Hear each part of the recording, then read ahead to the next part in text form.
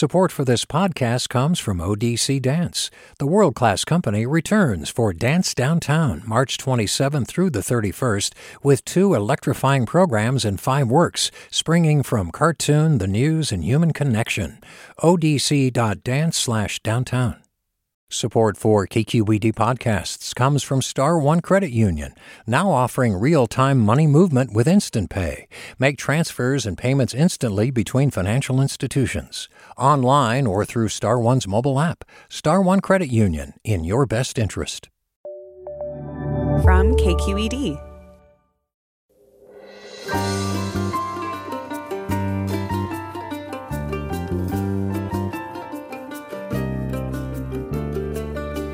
From KQED in San Francisco, I'm Mina Kim. Coming up on Forum, the role of the comedian has been hotly debated in recent years, with what seems like a new flashpoint every few months. The latest involves comedian and podcast host Joe Rogan, who was called out for spreading COVID misinformation and his past use of racial slurs.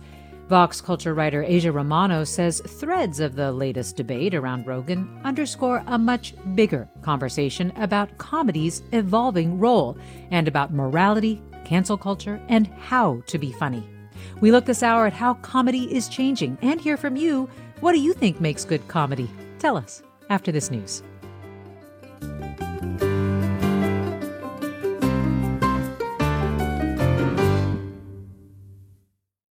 This is Forum. I'm Mina Kim.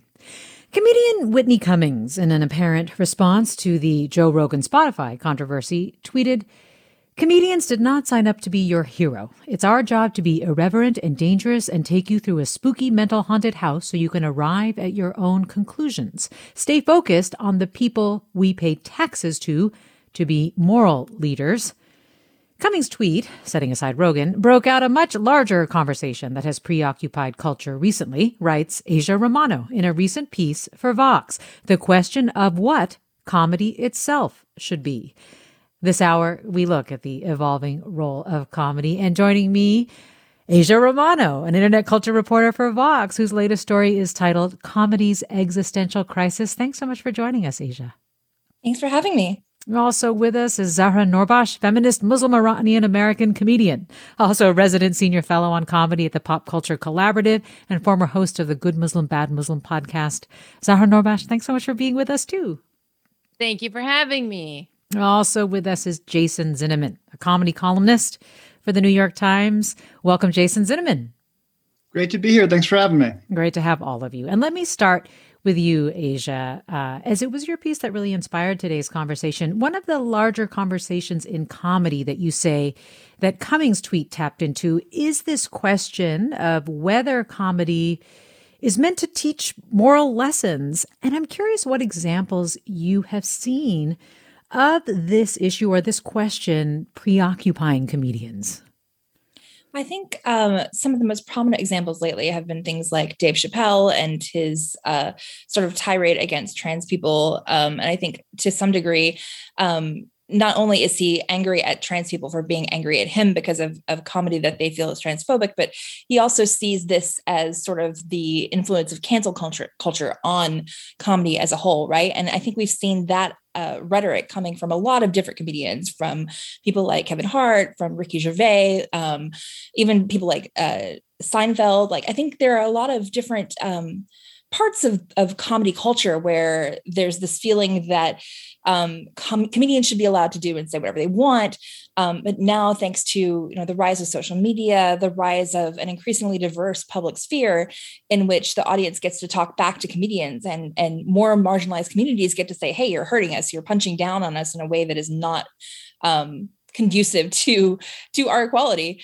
I think this sometimes can feel threatening. And I think that's why we've seen such an increase in the conversation. Are you seeing that too, Jason Zinnemann, in terms of this question of, is the point of comedy to be funny or to teach moral lessons?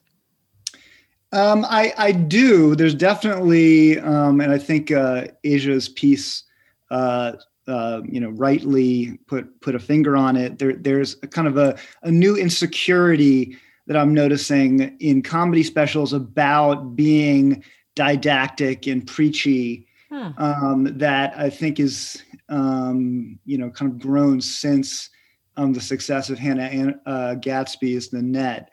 I personally sort of don't see it completely differently, and don't think this is a bad thing, but think it's a sign of a scene that's growing and evolving and shifting and full of all sorts of different kinds of aesthetics. And so in the same way that, like, you wouldn't say, should a play be either beautiful or true, or should a play have a moral lesson or be, not be interested in moral questions. There are rooms for all different kinds of theater, and there's room for all different kinds of comedy. You mentioned Hannah Gadsby's Nanette. Can you just remind us what Hannah Gadsby did in Nanette? She made this special, which, I think one relevant point is she's Australian and comes out of a tradition of comedy festivals in Edinburgh and Melbourne, where it isn't as unusual for a comedy show to have a theme and a point of view and have like an hour kind of have the structure of a play. There's more of a tradition of reviews in that world, where but she had this show Nanette when she was a well-known comedian in Australia for a while. And then, really, I think a brilliant special, which was about personal experience. It was about abuse. It was about sexism. It was about Me Too. But it was also, I think, about comedy itself and the price you pay for a certain kind of self-deprecating comedy if you're from a marginalized community. And there was a critique of it, which I disagree with, which is that it was like a TED Talk. It wasn't actually trying to be funny, when in fact there's a ton of jokes in there, even though my description of it didn't perhaps give that sense of it, but there really was. And so she became a lightning rod in some ways that are unfair, in some ways that are, I think really healthy. She sparked a lot of debate over the role of comedy and what comedy specials can and cannot do. Zahra Noorbakhsh, I'm curious how you think of the debate that spark that Jason just described. Like, do you feel like it really opened up comedy, or do you feel like it almost put expectations on comedians to be more conscious and aware, especially if you're part of a marginalized group? I thought that it opened up the door for other marginalized folks to innovate in the field of comedy. For me, I think before I saw Hannah Gadsby really get permission, from a major distributor to label their work as a comedy special, that right to innovate in the field was predominantly held by cisgendered white men. So interestingly, Jason, I think it was you who said this related to comedians having a bit of a concern, a little bit of a preoccupation or uncertainty around this question of not wanting to be associated with that kind of more cerebral TED Talk-ish type of show. And you actually reviewed Moses Storm's recent show. And I'd like to play a clip from that because I think it encapsulates so much of this, of what we're just talking about, but also kind of a clever way that he gets around it. So let's play this clip from Moses Storm. If I was doing a modern day comedy special, those ones where it was more like a TED Talk? Then your friend asks you hey, how was that comedy special? Was it funny? And you're like, it was important.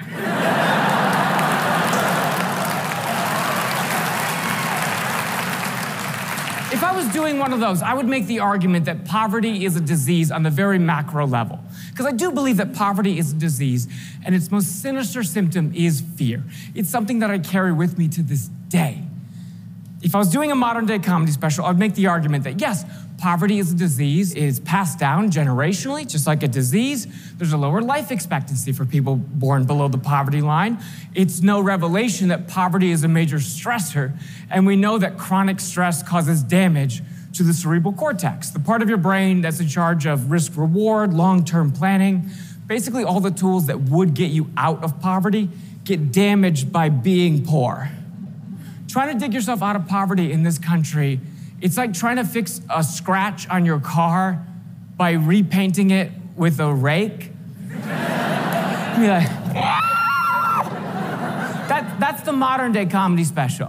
I do not want to do that. I have nothing of educational value to add to your night. That's comedian Moses Storm's recent HBO Max stand-up special, Trash White. Asia Rana, would love to get your reaction to that. Well, I think it's brilliant, in so many ways. It sort of echoes what Hannah Gadsby did in Nanette, because she did that very deliberately, that sort of tension between comedy and this didactic, moral lecture.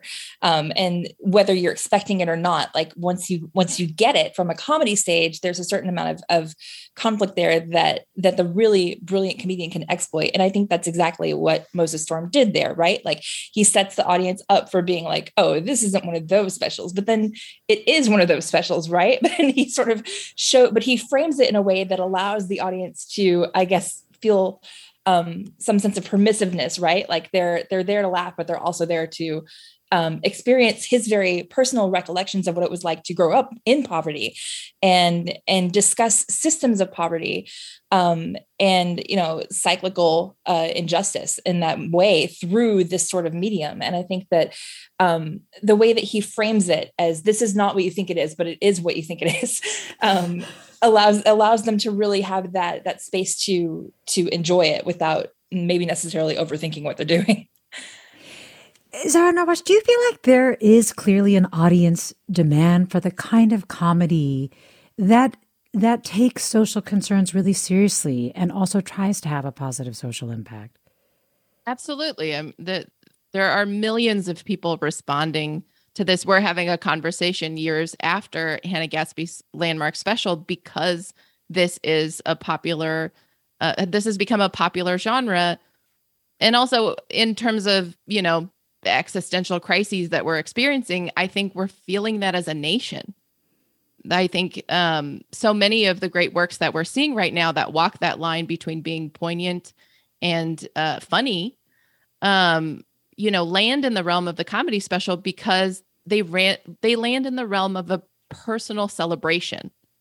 And if we're always going to judge comedy by what we individually think is funny and what matches our taste, we're going to fall behind as audience, as comedy innovates with each new generation.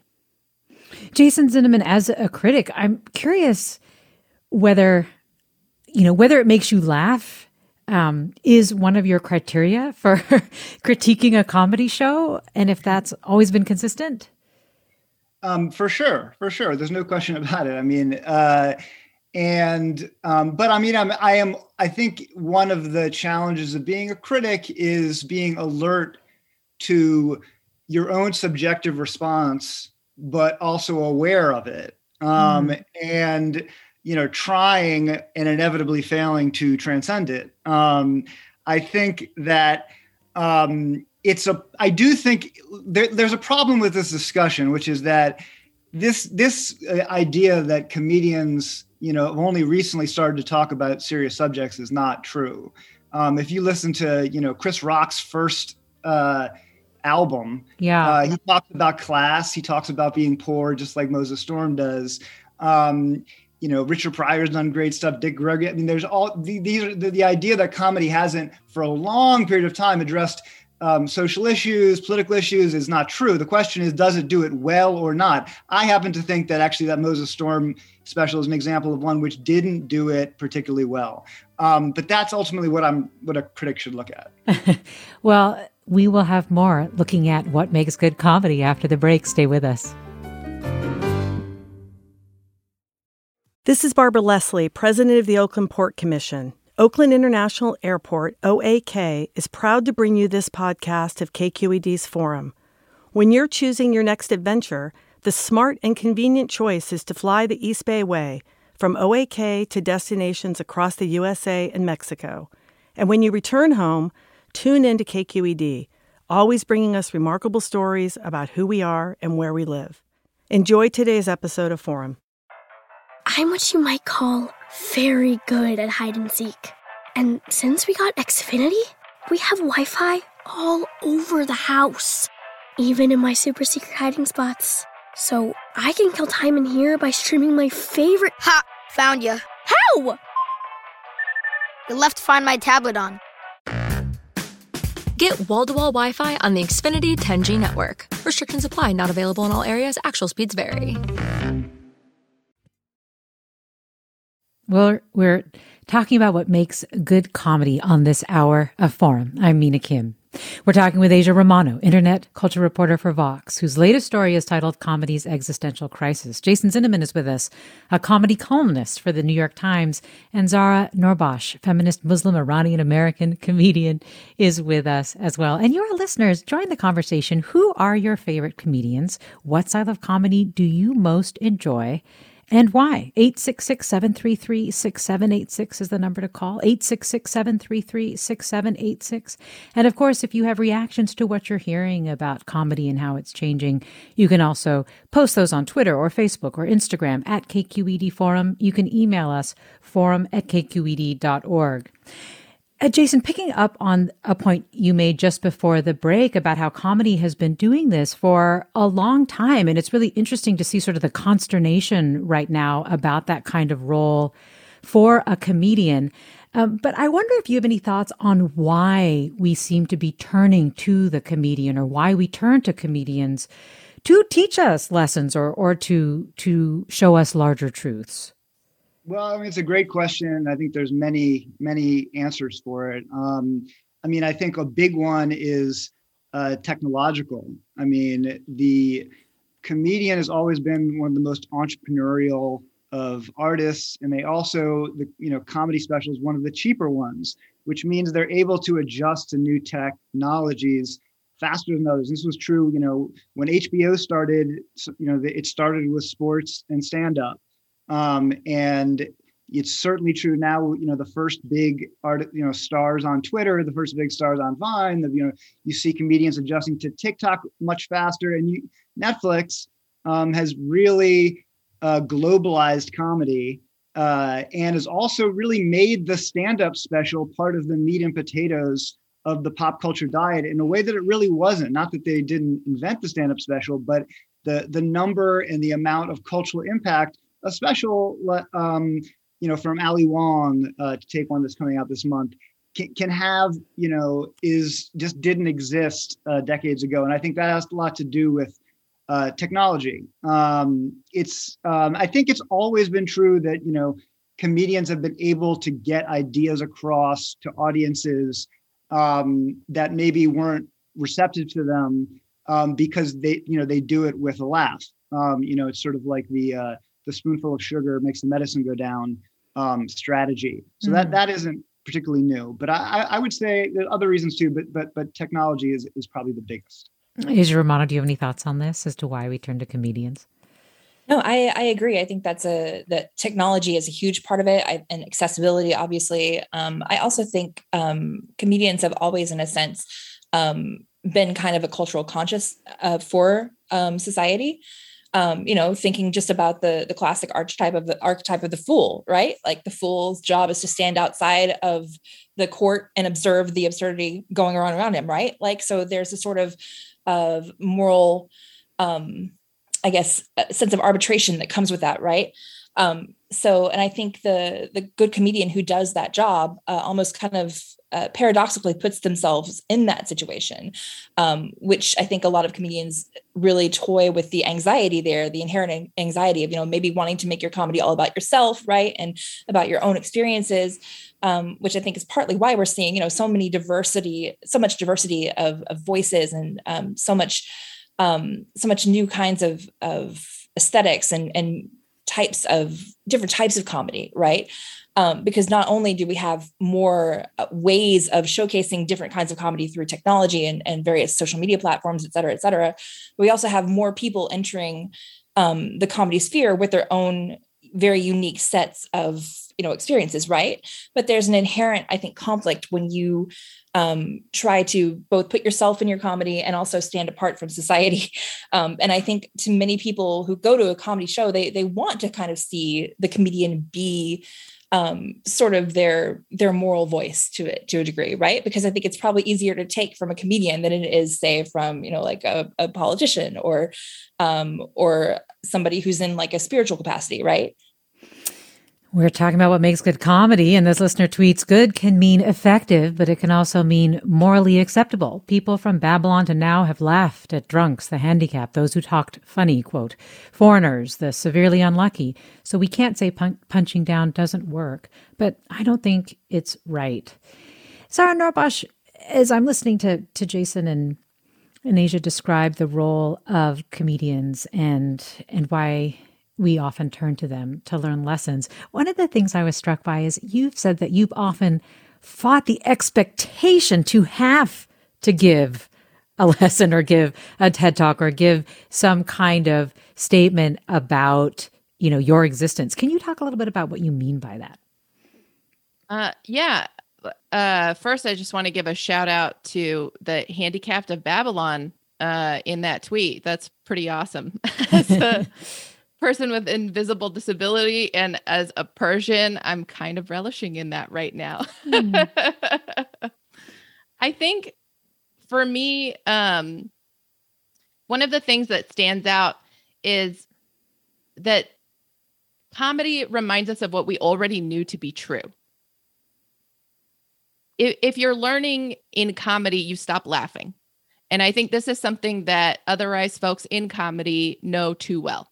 If you start to teach people too much about the context of your life and identity, then you lose the laugh and it stagnates. And so you have to find ways of tapping into what people already know. You have to find ways to establish a shared context and generate anticipation for the laugh. Because otherwise, any amount of confusion or concern, any amount of learning that folks are doing, they're just going to stop laughing. And so in terms of like this existential crisis that we're talking about in comedy, I feel that as an American. I don't feel that as a comedian. And I think when we have these conversations, we have to remember that like every art form and like everything in life, positionality matters. Who we are performing matters. When I get up on stage and I'm unapologetic, it means something different than when a cisgendered white man gets up on stage and is unapologetic. When we see a white man with a microphone, we're accustomed to seeing a white man in a position of power. That's not new to us. When I get up on stage and I hold a microphone, that's new. And all of a sudden there's a awareness and a distance between me and the audience. And they're suddenly thinking about that. And I have to pull them back into me in a conversation about me and what I'm talking about. And so this is something that I always have had to do as an otherized voice. Now we're seeing that cisgendered white men are also having to do this where they're not accustomed. And I think that's the crisis. We're talking with Zara Norbosch, a resident senior fellow on comedy at the Pop Culture Collaborative, former host of Good Muslim, Bad Muslim podcast. Also, Jason Zinnemann is with us, comedy columnist for the New York Times, and Asia Romano, internet culture reporter for Vox. Their latest piece is titled Comedy's Existential Crisis. You, our listeners, are sharing your thoughts on your favorite comedians, the style of comedy you most enjoy. Also, do you think that comedy that punches down can be funny? As one of our listeners mentioned that they think it can be, but not so sure that they think it should be. Do you agree that comedy is in an existential crisis? 866-733-6786 is the number, 866-733-6786. Get in touch on Twitter or Facebook at KQED Forum. Email us forum@kqed.org. Billy writes, I'd like to weigh in regarding cancel culture. I think that's a made-up right-wing phrase. What we do sometimes is boycott something or someone or vote with our wallets. When people get mad at the Dixie Chicks for their statements about George W. Bush, they burn their records. Was that canceling or boycotting? And do you have a thought on this, Jason Zinnemann, on what Billy is saying with regard to cancel culture? Oh, man. Do I have to? I mean, it's the most, my talking about cancel culture right now on stage is sort of like what talking about airplane food was in the 80s. It's just a cliche. Yes, of course, so much of it is at this point marketing, or is trying to make what someone's saying seem more dangerous than it really is, or trying to not deal with the substance of the issue. Is it true that it's easier to marshal outrage and protest than it was 10 years ago? Yes, because of social media.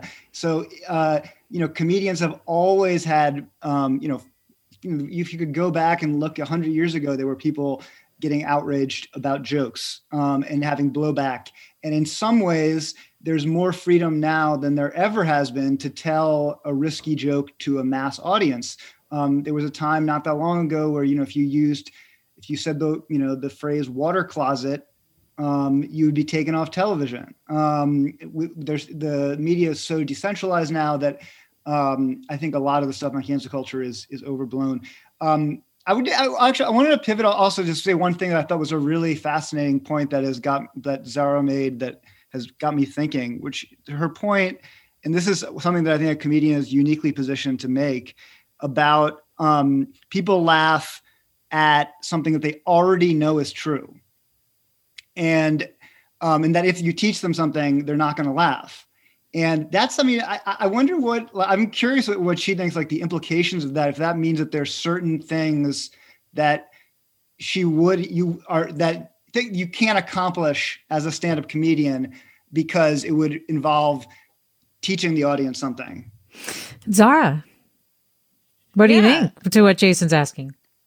I'm completely honored that Jason took pause and agrees with me 100% on all things. Let me continue from there. I think, absolutely. Especially when I'm crafting a joke, and especially when I have to find a way to fit a story into a joke, if I start from a place where the audience is gaining information, they just pause, and it does turn into a TED Talk. And there are so many times where to not have that stagnant moment of establishing context, and because in the power dynamic between me and the audience, and in the power dynamic between me and the audience in the United States, when there's something that they want to be educated about me, the moderate liberal position is for me to educate them on that and to bridge the gap of difference. And that's a conversation that we're having right now socially. What is the power dynamic on that? And what is my role in that as the otherized person, right? So that's already a hot topic and something we haven't resolved societally.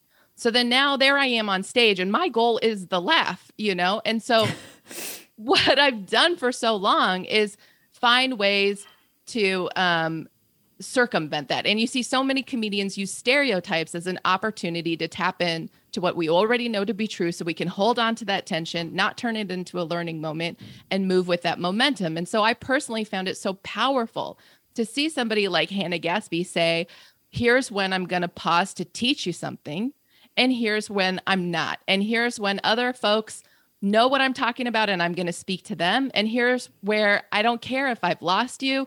And here's where I'm going to work to pull everybody in. Yeah. And that delineation of audience, is something that I came into comedy learning from watching W. Kamau Bell do so deftly. So there you go. What do you think, Jason? Well, go ahead, Jason.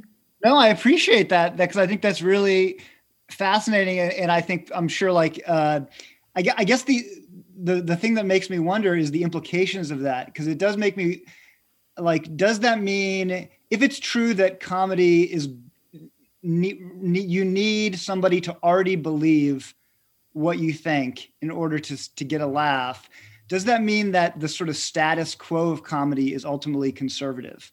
Which is to say that, well, I think we're having a conversation about cancel culture in Usually comedy. Sorry, I think go right ahead. We're having a conversation about cancel culture in comedy in part because there is this sort of bad faith engagement, right, with the material that the comedian is doing, right, and with the response that the audience gives them back, right, like the idea that if the comedian tries to take you too far in one direction, and the audience reacts to that, then the audience is trying to cancel the comedian, right? Or if the super progressive comedian tries to take the audience too far in the direction of quote unquote political correctness, which I think, just to sort of go back to how cliched this is, I think cancel culture is really just an escalation of the political correctness argument that we were having in the 90s. Like, it has not progressed in any way, but except as a tool to have conversations like this, right? To spark debate about things that maybe I think in the past could have just been left to, this is the comedian starting controversy, and that's not inherently a bad thing.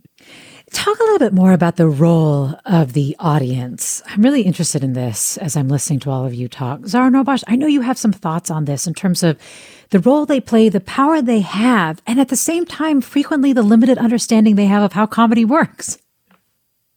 Yeah, I think one of the things that's exciting for me right now, and especially in this conversation as well, is that when it comes to conversations on comedy, we have a really simplified view.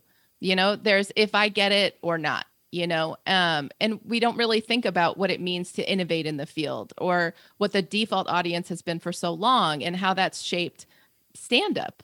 And how access shapes stand-up. The opportunity to be able to get up 5 nights a week and effortlessly just focus on jokes that's nightclubs, and it was just with a conversation around consent culture that we were able to shift that discourse and expand it and think about, is it a safe space at a bar, when I'm performing as a queer Muslim Iranian American, especially, in the wake of 9/11, when, a lot of the time when I would get up on stage, I could feel a tension between me and the crowd of what am I going to answer to, and even in some of my solo performances, some of the reviews were, this doesn't answer for 9/11. So when that's right, when that's social discourse, getting up on a stage in a bar environment, that's not necessarily a safe space for me, and it doesn't matter, right? Because that's my field. That's the field that I'm trying to, I'm going to say infiltrate, be rad in, rock. So I think our role as the audience is to show up, to have these conversations, to stay present in it, to be a part of the flow of the art that we're moved by and invested in. In internet culture, we have this concept called context collapse, which is super useful in thinking about these things, because it basically posits that as an idea grows and expands, if it goes viral or whatever, as it travels across the internet, it interacts with different audiences who have completely different contexts that they're bringing to the idea, right? And so the more the conversation grows, and moves around, like the more the original context of that conversation and all of the, maybe the work that was done to bring a specific audience around, this is the context in which we're having this conversation. This is how far we as a community have evolved, right? Then the conversation moves over to another community that hasn't done all that work, doesn't have the same experiences, right? And maybe has a completely different agenda. But you're still having, it's the same idea, but you're having many, many different conversations and many different levels of experience being brought to that idea. And I think we're seeing something very similar happening now. We're talking with Asia Romano, internet culture reporter for Vox, Zara Norbash, who describes herself as a feminist Muslim Iranian American comedian and a resident senior fellow on comedy at the Pop Culture Collaborative. Jason Zinnemann is with us, comedy columnist for the New York Times. So are you, our listeners. 866-733-6786 is the number. Twitter, Facebook, Instagram is where you can find us at KQED Forum to post your thoughts. And you can email us, forum@kqed.org. More after the break. Stay with us. I'm Mina Kim.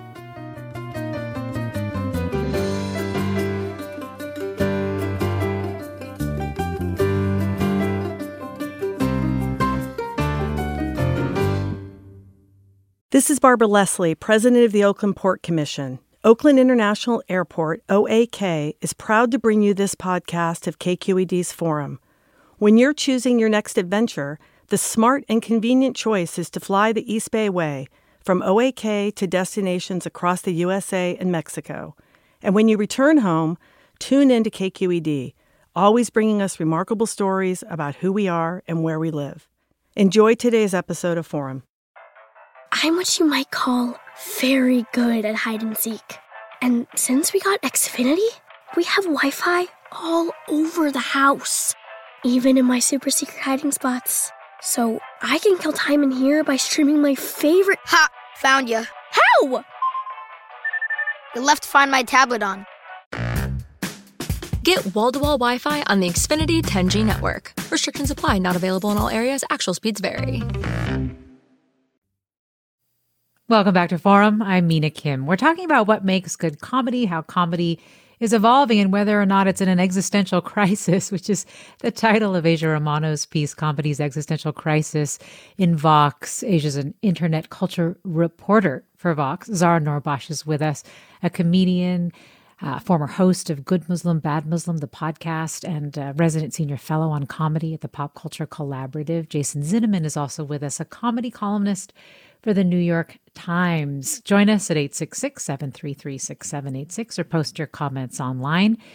To your point earlier, Jason, about how long this has gone on in terms of comedy having a message, Jennifer tweets, Comedy Central has been doing comedy with a point for years, since The Daily Show and all its spinoffs, as well as Saturday Night Live and lots in between. What's changing is how the absurd is no longer being perceived as such, but being rallied behind as valid truth. Imagine if Andrew Dice Clay had a following that he was speaking absolute truth to as proof that sort of notions are completely valid. Let me go to caller Catherine in Oakland. Hi, Catherine. Hello. Yes, I wanted to comment. I don't know that it's an existential crisis, but I've noticed that audiences, particularly young audiences, are losing a sense of irony and kind of a sense of the nuances of language. And I can't help but attribute it to our sort of more visual culture now. We're used to sort of looking at screens. We don't talk on the phone as much. And I just feel there's a lot of subtleties of language that are getting kind of lost, particularly as this conversation has gotten so serious and meaning-laden. So anyway, that's my comment. Thank you.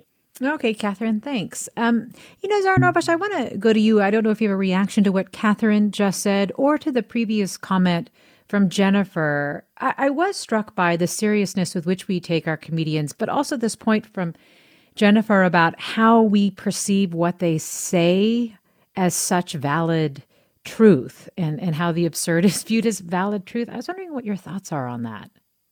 Yeah, I think that's there's so much to unpack there.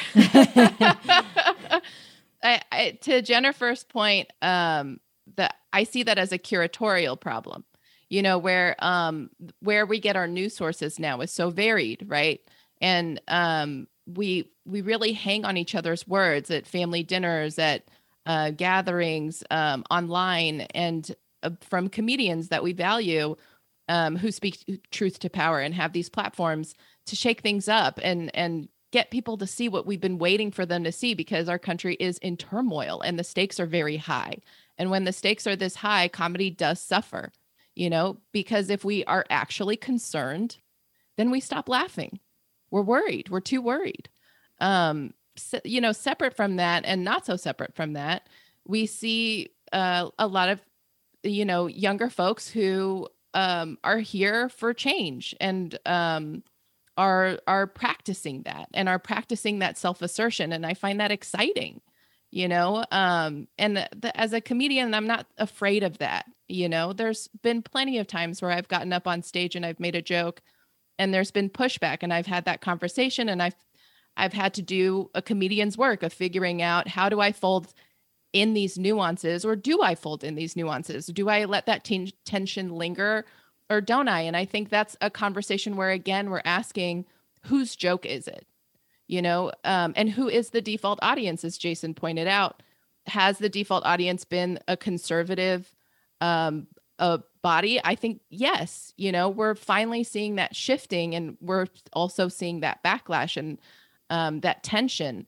I think that is so important too. The emphasis on Romano. Irony, right? The emphasis on irony in humor, I think, is really kind of a double-edged sword, because on the one hand, you have, I think, years and decades of people doing ironic, quote unquote, comedy as a way to voice and explore really unpalatable ideas. And I think you have a younger generations of comedy audiences, I think, are increasingly wary of that because they're aware that comedy isn't always for them, and that irony sometimes does mask real bigotry, real prejudice, and real problematic social values, right? And I think that younger generations realize that that the type of comedy maybe that punches down or that appears to punch sideways, that couches itself in ironic rhetoric, isn't always the type of comedy that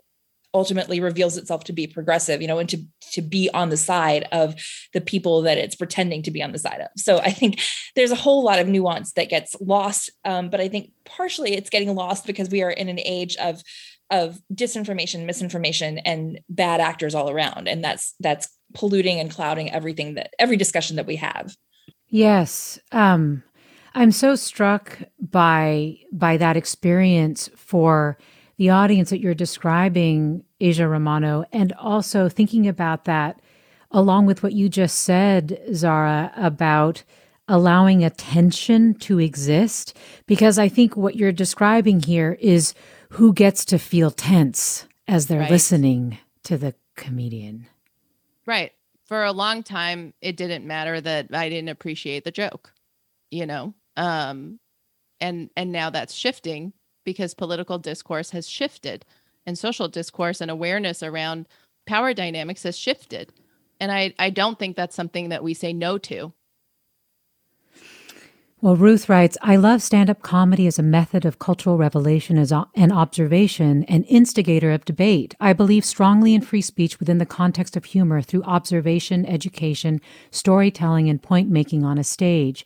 What's okay on stage may not be okay in the office, and if you feel hurt by a joke, it's important to remember what you don't represent. It's important to remember that you don't represent all the people in your demographic. Everything isn't for everybody, and the people who get outraged by what a comedian says are also free to express their outrage. But expecting a comedian to be silenced due to that outrage is problematic because it's not all about them. I'm curious to get your reaction, Asia Romano, to that. Now, I think this absolutely goes back to the tension around who is this joke for, and what the target audience is supposed to feel, right? Is the joke about them? Is it indicting them in some way, right? And I think that as a society, as we become increasingly polarized, right, for so many reasons, I think part of that, the backlash that comedy is facing now, is because there are many people who don't want to go to a comedy club necessarily and feel that tension that they've been feeling every other part in every other aspect of their lives, right? Because, if you're a cisgendered white man, for example, you have a lot of guilt to wrestle with, and that you're being asked to wrestle with every single day of your lives lately, right? And some people can handle that better than others, right? So when they go to a comedy club and the person on stage maybe doesn't reflect their own experiences, sometimes they don't know how to deal with that. And I think the fact that comedy increasingly asks them to is a mark of how not only how diverse comedy has become, but how willing people are to challenge their audiences, right? To take them in uncomfortable directions and trust that the audience will follow. But I think not everyone follows at the same pace.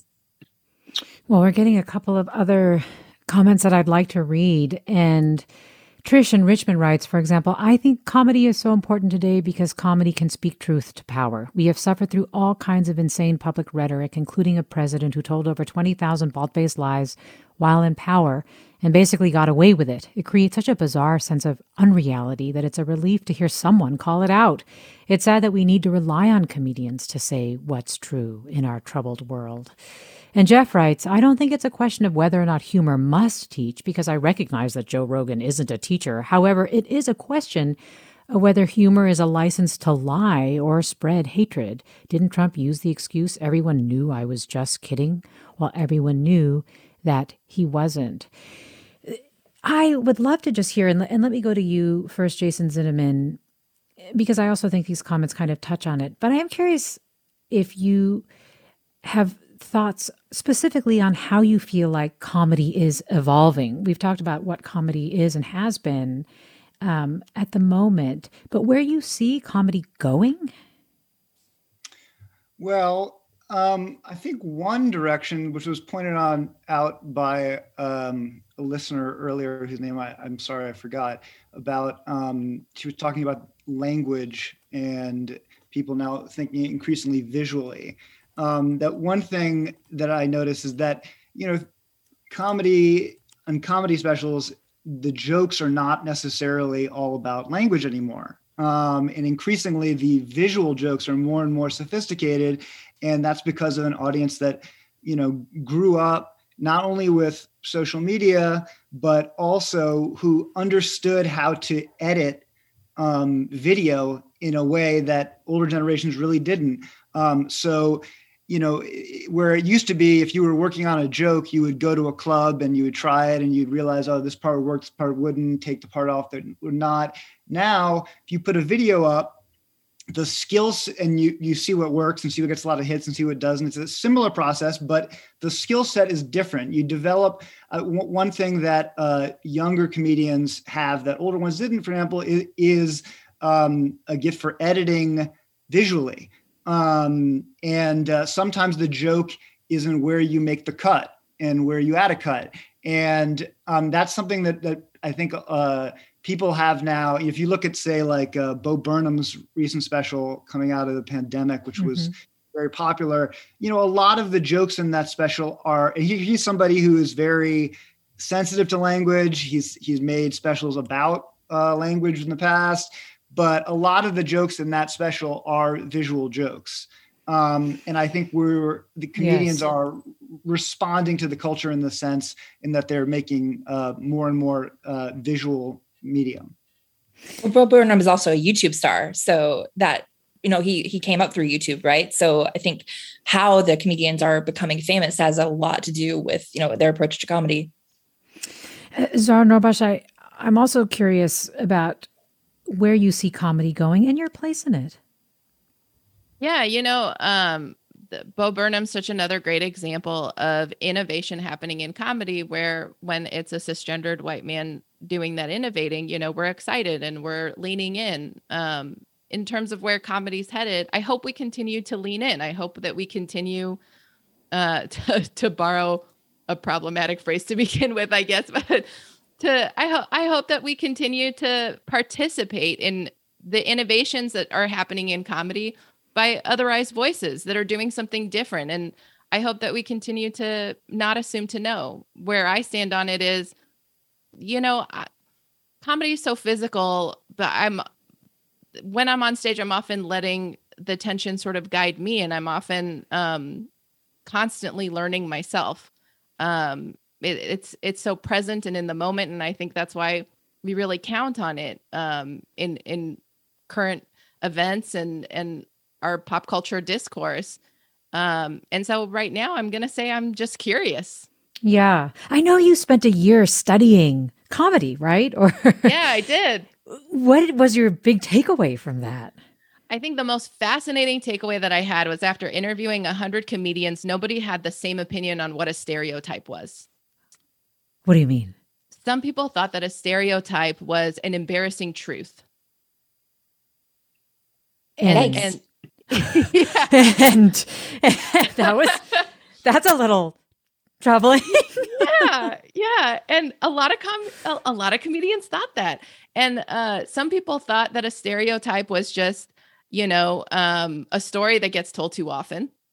And that's it, and some people thought that a stereotype was a falsehood specifically. And I believe a stereotype to just be a story that's just told too often. It doesn't matter if it's true or untrue. There's not enough stories, about us.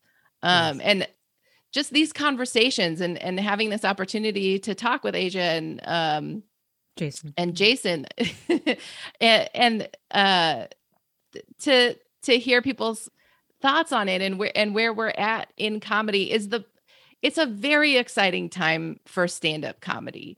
The conversations that we're having now, I wish we were having more of in 2019, and I can't wait to see where it takes us. And I hope that people don't get disheartened by it. I hope that people feel courageous in them. We're talking about how comedy is evolving, and you're listening to Forum. I'm Mina Kim. Let me go to caller Art in Santa Rosa. Hi, Art. Hello, Mina. Thank you.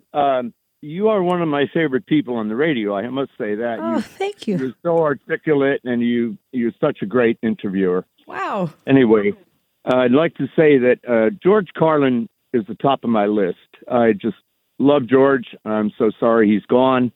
The irony of it all is I also love Norm Macdonald and Kevin Nealon, both of which never had to use the F word.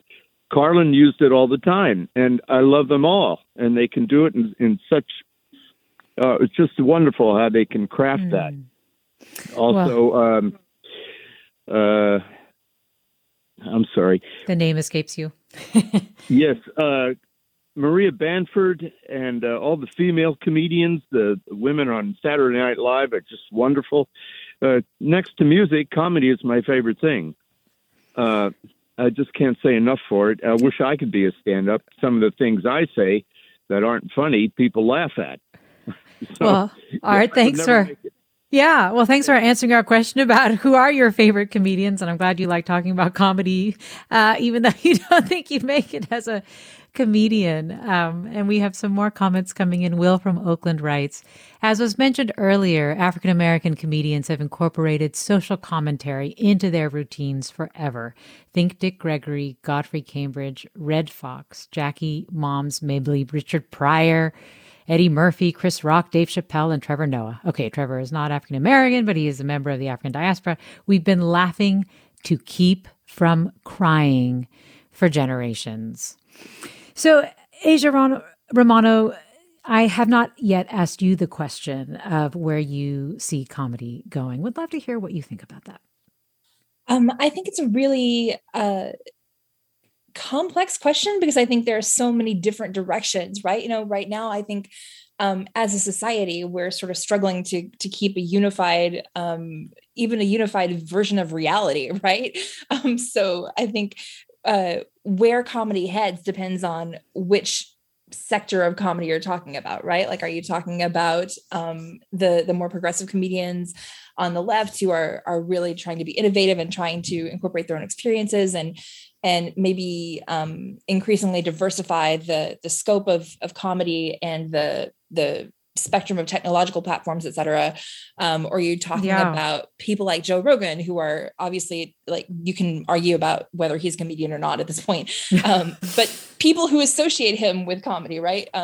And he's obviously gone in a much more reactionary direction, right? And a lot of comedians have, like Louis C.K., right? Like, they've taken their comedy and sort of run with it towards these much more reactionary positions. And I think that speaks to the spectrum of polarization that we face right now, just in general. And I think comedy just reflects that. And I think we're going to see more of that before we see less of it. Jason, we have 30 seconds, but do you think that we are in a healthy comedy scene, a comedy scene that you've described as healthy as one where there are many kinds of humor? Or do you think we're in crisis? No. I think we're, as much as any scene in the middle of a pandemic that depends on live entertainment and people getting into a dark room together and breathing the same air. As healthy as that can be, I think comedy is in a relatively good place. Well, Jason Zinoman, Zara Norbosch, Asia Romano, thanks to all of you for talking with us today. My thanks also to Ariana Prale for producing today's segment. Forum is also produced by Judy Campbell, Blanca Torres, Grace One, and Caroline Smith. Susan Britton is the lead producer for the 10 a.m. hour. Our engineers are Danny Bringer and Katie McMurrin. Our interns, Jennifer Ng and Paul C. Kelly Campos. Our executive editor, Ethan Tobin Lindsay, and chief content officer, Holly Kernan. You've been listening to Forum. I'm Mina Kim. Have a great weekend.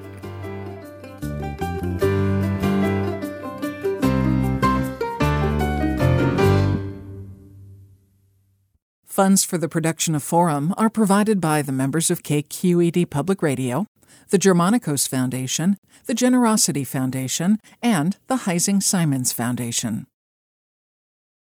This is Barbara Leslie, President of the Oakland Port Commission. Oakland International Airport, OAK, is proud to bring you this podcast of KQED's Forum. When you're choosing your next adventure, The smart and convenient choice is to fly the East Bay Way, from OAK to destinations across the USA and Mexico. And when you return home, tune in to KQED, always bringing us remarkable stories about who we are and where we live. Enjoy today's episode of Forum. I'm what you might call very good at hide and seek.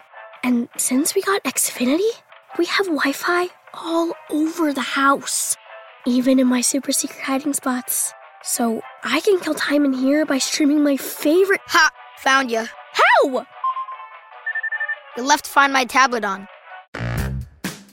Get wall-to-wall Wi-Fi on the Xfinity 10G network. Restrictions apply. Not available in all areas. Actual speeds vary. A young correctional officer. He said it was the most dangerous prison in California. Forced to make a choice. Fulfill his oath or back his fellow officers. Recognize the badge of my office. I'm Suki Lewis. From KQED Podcasts comes On Our Watch Season 2, New Folsom. A story about who gets hurt when the system that promises to keep us safe is bent on protecting itself. Find it wherever you listen to podcasts.